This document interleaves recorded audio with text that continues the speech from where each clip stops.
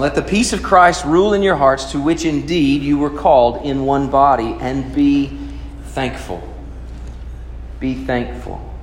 Let the word of Christ dwell in you richly, teaching and admonishing one another in all wisdom, singing psalms and hymns and spiritual songs with thankfulness in your hearts to God. And whatever you do, in word or deed, do everything in the name of the Lord Jesus, giving thanks to God the Father through Him.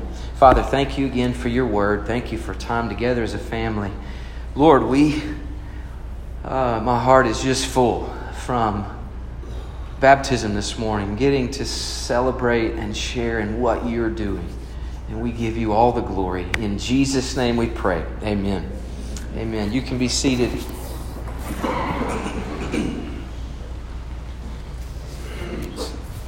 So a few years ago, as a younger generation, a generation that has become known as millennials, I think that's the generation after me. I'm sort of in between. I don't know where I am, but I kind of don't relate to millennials in some ways, and in others I do. But the millennial generation was first beginning to enter the workforce, and a bunch of CEOs and bosses and managers over large corporations were brought in for a survey from a consultant, a business consultant.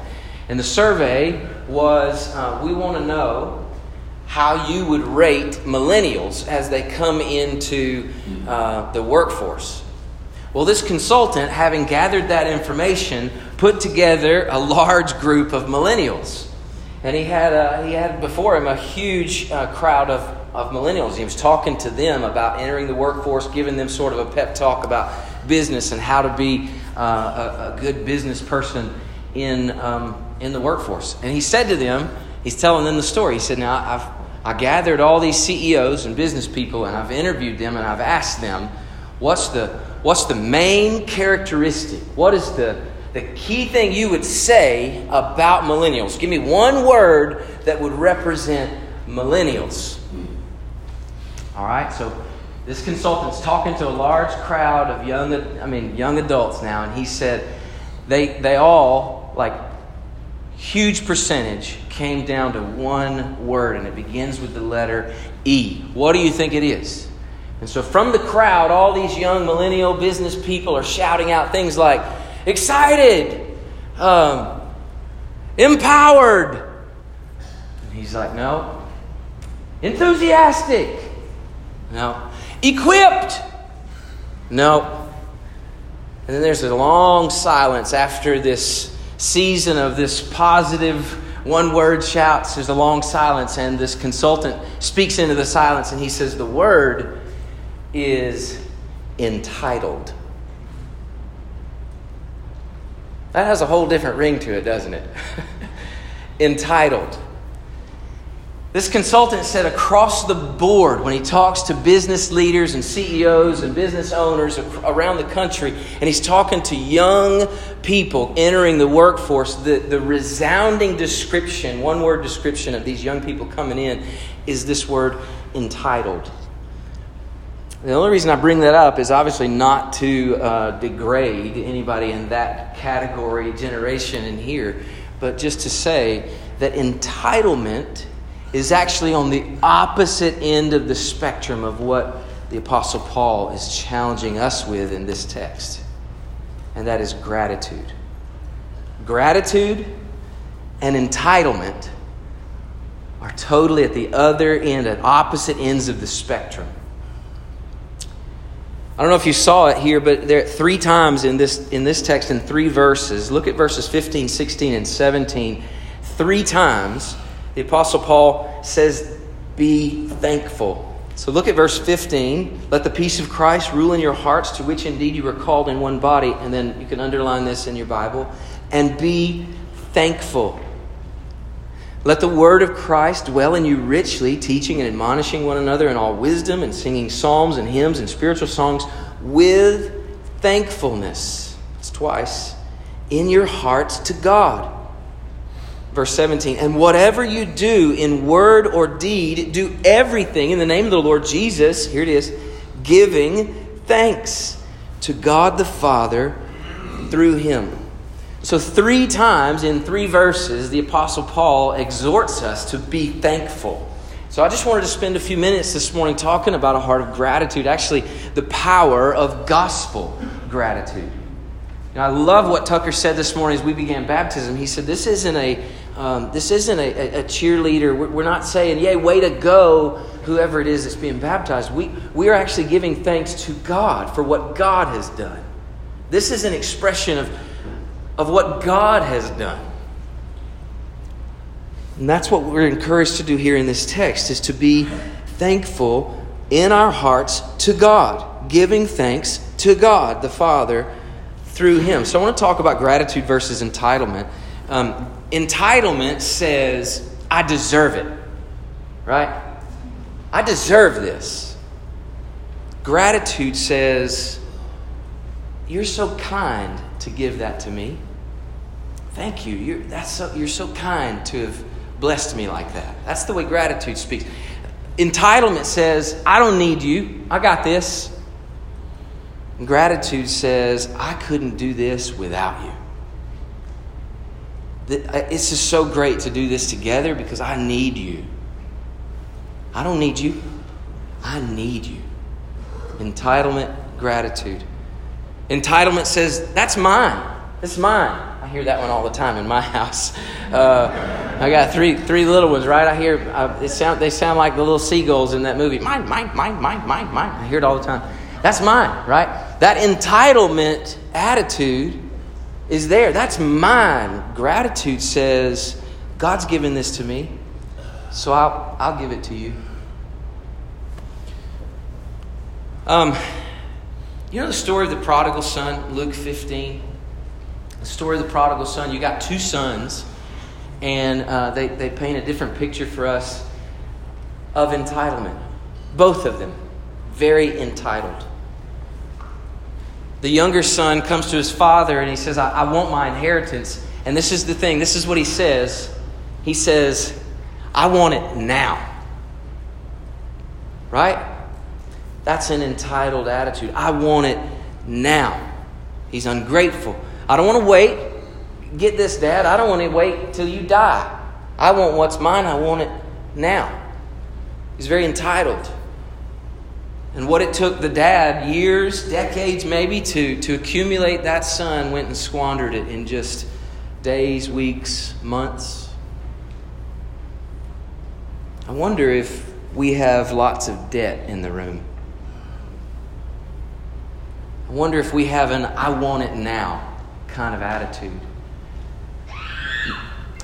That's how I feel. My generation, as we're coming up,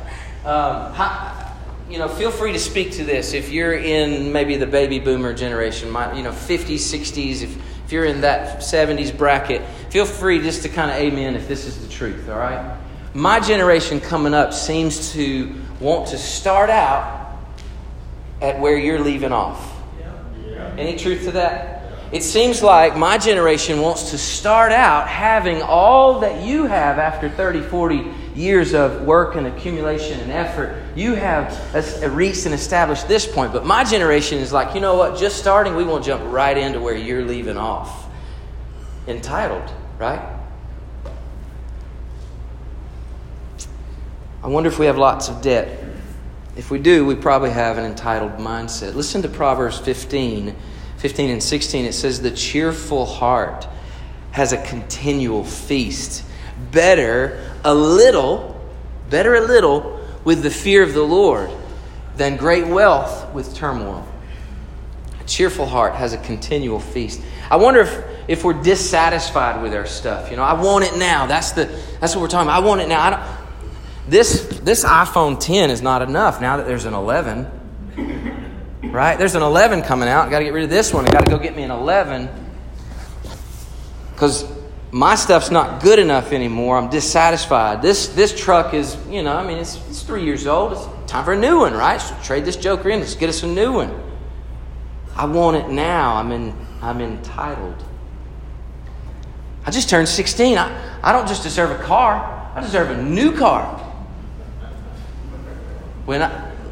When I turned 16, I got a 1991 Ford Escort GT. And I was the third son, the third one to get that car. Right? And my dad handed me the keys and an insurance bill the same day. I got to pay. He said, hey, welcome to responsibility.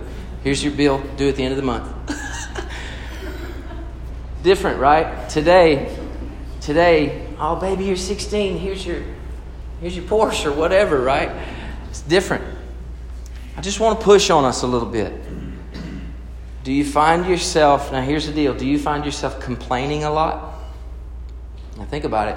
Let me ask it this way. You may not find yourself complaining a lot, but does your family find you complaining a lot?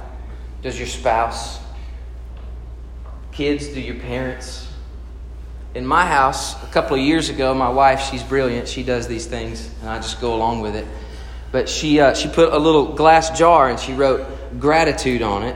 And inside were these popsicle sticks. And every time my kids would verbalize a complaint, she'd hand them a popsicle stick. She'd say, write something you're thankful for. You can't say another word until you write something you're thankful for. Gratitude over complaints. That was pretty good practice. We'd hand them a little stick. I mean, they'd start complaining. This is not, well, I don't like this cereal. Here's your stick. What are you thankful for? Gratitude over complaints. So, two things that I hear. The younger son says, I want it now. The older son, if you remember, when the younger son came back and repented of his ways, he came back to the father. The father's throwing a big feast. And the older brother, in Luke 15:29, he actually says, I've been here this whole time. I've been serving you this whole time. You haven't thrown me a party. What's at the bottom of that? I deserve it more. Right? Entitled. Both of these sons are entitled. They show it to us in different ways. One says, I want it now, and the other one says, I deserve it more. I wonder if that resonates with you. So let me ask you, how do you turn and turn away from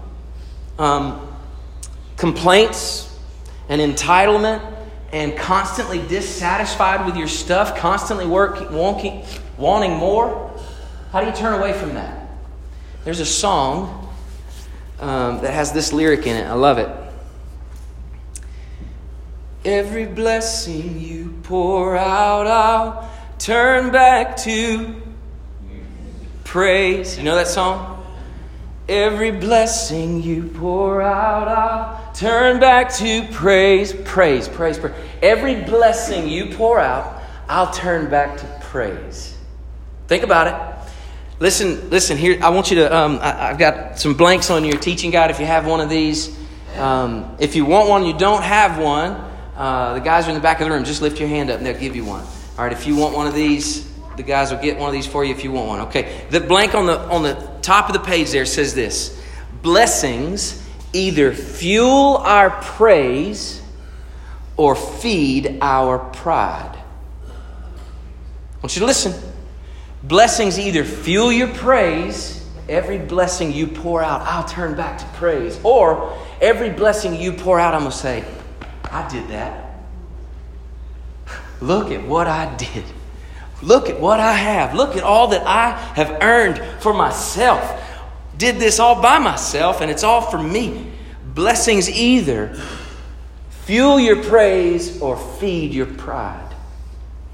And I want to call us, and the scriptures call us to be a people who are thankful to God. It's a very simple message today. Very simple, right? Be thankful to God. James 1:17 says that every good and every perfect gift is from above. Let me ask you, here's the question. Where is every good thing from? From above. That was the answer. Try it again. Where is every good thing from? From above. And specifically, James 1:17 says, from the Father of lights, with whom there is no variation or shadow. From the Father of lights. So, to whom do we give gratitude and thanks? To God. God, something good is in my life. This is good. Oh, thank you, God. Thank you, God. Thank you, God. I mean, even in the simple things, I want to encourage you to send your praise to God. Let me give you 3 things this morning that gospel gratitude does in us. It makes us people of grace. People of grace. So the first thing we're talking about is that every good and every perfect thing is from above. It's from God, from grace. I don't know if we're familiar with the 5 solas of the Reformation, but I just want to walk through these really quickly. The 5 solas, right? Okay, so these are statements that say we are who we are for these reasons. Scripture alone. The Scripture is the truth. It's our standard for truth. It's how we know God and we believe God through the Scriptures alone. These next 3, I really want you to memorize and learn these next 3. Here they are. By grace alone, through faith alone, in Christ alone. Scripture alone, grace alone, faith alone, in Christ alone. And the 5th one, I love this, for God's glory alone.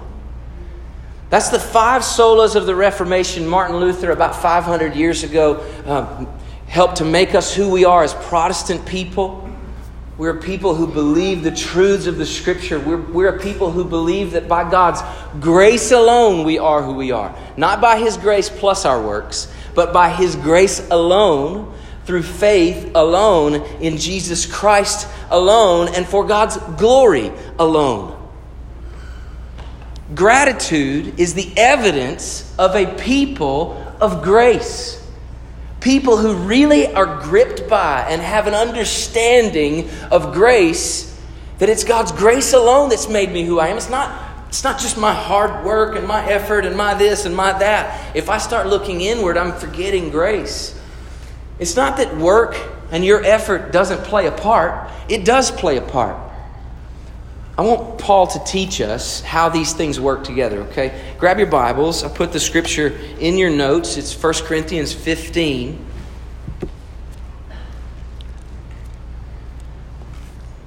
First Corinthians 15 and verses 9 and 10. I want you to listen to what Paul says. You can hold your place here. Remember, we're taking from Colossians 3 this exhortation to be thankful to God, to have gratitude in our hearts to God, right? And we're seeing how that fleshes out now in 1 Corinthians 15. Listen to what Paul says in verses 9 and 10. He says, "For I am the least of the apostles, unworthy to be called an apostle, because I persecuted the church of God. But by the grace of God, I am what I am. And His grace toward me was not in vain. On the contrary, I worked harder than any of them, though it was not I, but the grace of God that is with me." How many times in that one verse did Paul say grace? You can answer that. How many times? 3 times. Paul gives credit to the grace of God. Now, it doesn't mean he doesn't work. In fact, he says, I worked harder than everybody. I was busting my tail. I was working hard, but it wasn't me. It was the grace of God. There's a beautiful marriage to our effort and God's grace. I want us to know, church, that grace isn't opposed to effort. It's opposed to earning. Grace says, you didn't earn that. Now, you worked for it, for sure. You've worked your tail off, but you didn't earn it. I gave it. God says, I gave it. Now, it came to you through your work, but I gave it to you. It's a gift from God. We are people of grace. May it be said of us that we would have this mantra: every good and every perfect thing in my life is from above, from the Father. I hope when you look at the good in your life, you don't look around and go, look what I did. That's a dangerous place to be. The Apostle Paul says, be thankful to God. So people of grace. Secondly, a posture of humility. Look at the same passage. We're just in 1 Corinthians 15. And I want you to look at what Paul says. He says, I am the least. I am unworthy to be called an apostle. And then he goes on and he says, it is not I, but grace. That's very humble. It's a humble posture to be able to say, I've been working so hard, but it's not me. A posture of humility. You know, humility is not just thinking less of yourself, it's thinking of yourself less. It's thinking more of God, more of the grace that God is giving. This may sound crazy, and I want us to make sure we know that Paul is not giving some kind of false humility here. It's not one of those things where he's like, hey, I've worked harder than everybody. No, don't stop, don't stop. That's not what Paul is doing. This is not false humility here. It's actually theological accuracy. You see, what he's saying is all my successes, all my blessings, all the good that is coming to me and from me is actually because of Christ. All of it is because of Christ. Remember, grace alone, through faith alone, in Christ alone, and for His glory alone. In Galatians 2, verse 20, Paul would say it this way, for I have been crucified with Christ. It's no longer I who live, but Christ who lives in me. And the life which I now live in the flesh, I live by faith in the Son of God who loved me and gave Himself for me. Paul says, this isn't me. It's not me. It's Christ in me. It's a posture of humility. Gratitude shows itself in a posture of humility. Thirdly, a pattern of generosity. Pattern of generosity. If you are truly thankful, you will be open-handed. Listen to me, church.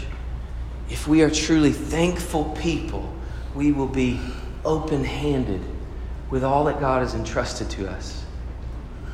Doesn't mean we're foolish, but it means we don't hold so tightly to the stuff that God has entrusted to you, because you know it's from Him, right? And it's not all meant for you.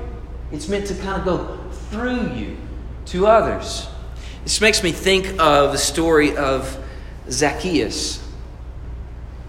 Actually, before we talk about Zacchaeus, how many of you have seen the movie Les Miserables? Anybody seen the movie or read this story, Les Miserables? Come on, y'all. That's a great movie, all right? If you haven't seen it, is it Hugh Jackman that plays that? I was impressed that Wolverine can sing as well as he does. All right, so Hugh Jackman plays this role in Les Mis. You need to see this movie if you haven't seen it. It's long, so good. Let me give you a quick summary. The main character is Jean Valjean, and he's a thief. He's just gotten released after 19 years of really hard time, like busting rocks as a prisoner. He's just been released. He's out on the streets. He's determined to do better, but he's starving to death. He's got nowhere to go. Nobody will take him in because he's been a convict. And so 3-4 days into his life on the streets, he's looking at that bread in the window, and he's just like, I'm starving. I gotta eat. And so he's going to go back to stealing. About that time, he gets taken in by a family. They take him in. They say, hey, just come stay with us. They feed him a great meal. They put him in a nice bed in a big, beautiful home. And he lays down that night and he's like, this is amazing. Well, then the old Jean Valjean starts sort of coming into who he is now. And he's laying in that bed and he's like, what if this doesn't last? I need to take care of me. And so he gets up in the middle of the night and he steals the silverware, like precious silver, like silverware, right? Not like we have, but silverware. He goes and steals all the fine silverware off their big table, and he sticks it in his cloak, and he runs out in the middle of the night, thinking, I've got my security. Now I've got enough that I can start a life. And he runs out in the middle of the night, unbeknownst to the owners of the house. Well, then there's a knock at the door. Boom, boom, boom, boom. And it's the police. They've caught Jean Valjean. They bring him to the door, and the owner of the house is like, what? Waking up in the middle of the night. He's like, what's going on? And they're like, we caught him red-handed. He's got your silverware. and in one of the most amazing displays of grace you'll ever see. The owner of the house says, "Oh, Jean Valjean, did you not take the candlesticks too? We wanted to give you the candlesticks as well. Let me get those for you." And he goes and gets the candlesticks and he brings them to Jean Valjean, and everyone is shocked by this display of grace. Everybody's surprised. The police are like, wait. He didn't steal this day? Surely he stole. This is nice stuff. He stole it, right? No, we gave it willingly. It's his to have. Well, the police eventually leave, and Jean Valjean is just standing there, dumbfounded by grace. And he's like, what's going on? And he's so shocked by the grace that's been extended to him in that moment. And the owner of the house says, "Hey, I want you to take that, and I want you to live a life of honesty." And the rest of his days he spends giving instead of taking. It's a beautiful story of grace. Beautiful story. It reminds me of Zacchaeus. In Luke 19, we have the story of a tax collector, Zacchaeus. You know the story, but Zacchaeus climbs up in a tree to see Jesus coming, and Jesus sees Zacchaeus. And he says, "Hey, I'm coming to your house for dinner." And everybody's upset by it. Everybody around is like, he's going to go to Zacchaeus' house for dinner. This is terrible. Doesn't he know who Zacchaeus is? Zacchaeus doesn't deserve that. The sense of entitlement.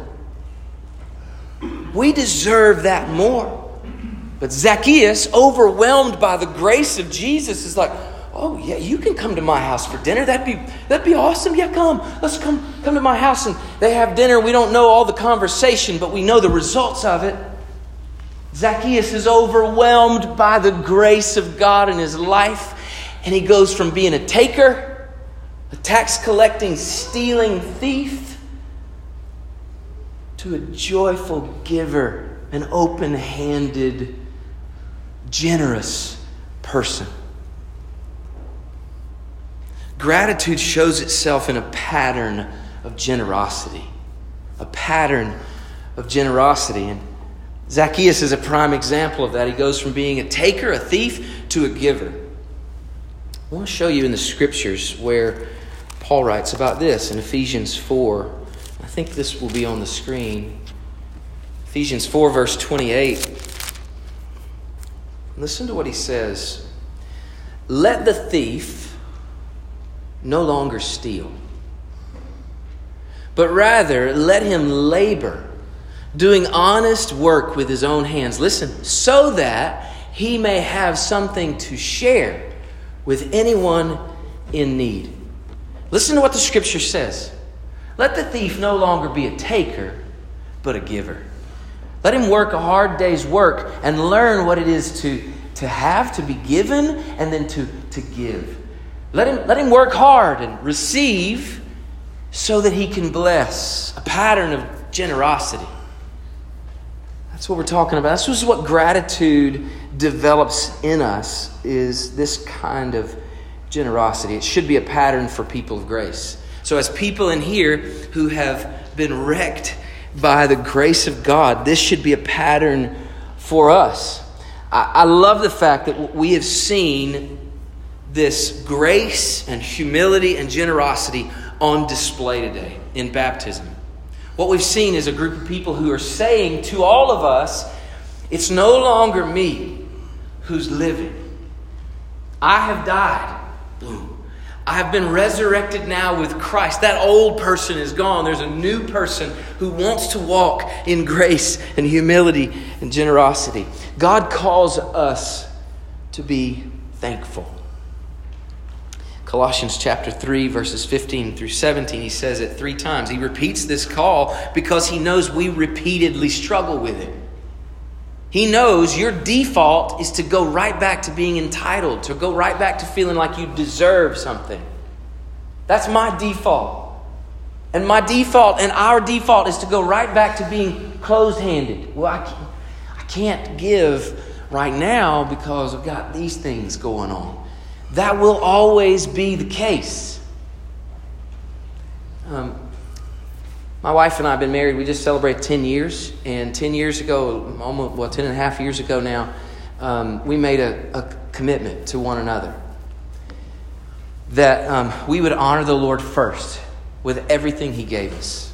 It didn't matter, even in our days where as a household we were making like $21,000. Didn't matter if it was $21,000 a year. We were going to give at least 10% to the Lord's work through His church. We committed to that 10 years ago, and I was asking my wife last night, have we ever not been faithful to that? And she was like, I don't think so. I think we've been disciplined to do that. And that's not to my credit. I just want to tell you that people of grace establish a pattern of generosity. People who are thankful to God are glad to give to God's work. Does that make sense? People who are thankful to God are glad to give. Gratitude breeds generosity. Freely we've received, so freely we give. The Scriptures call for us to be cheerful givers. Jesus ups the game.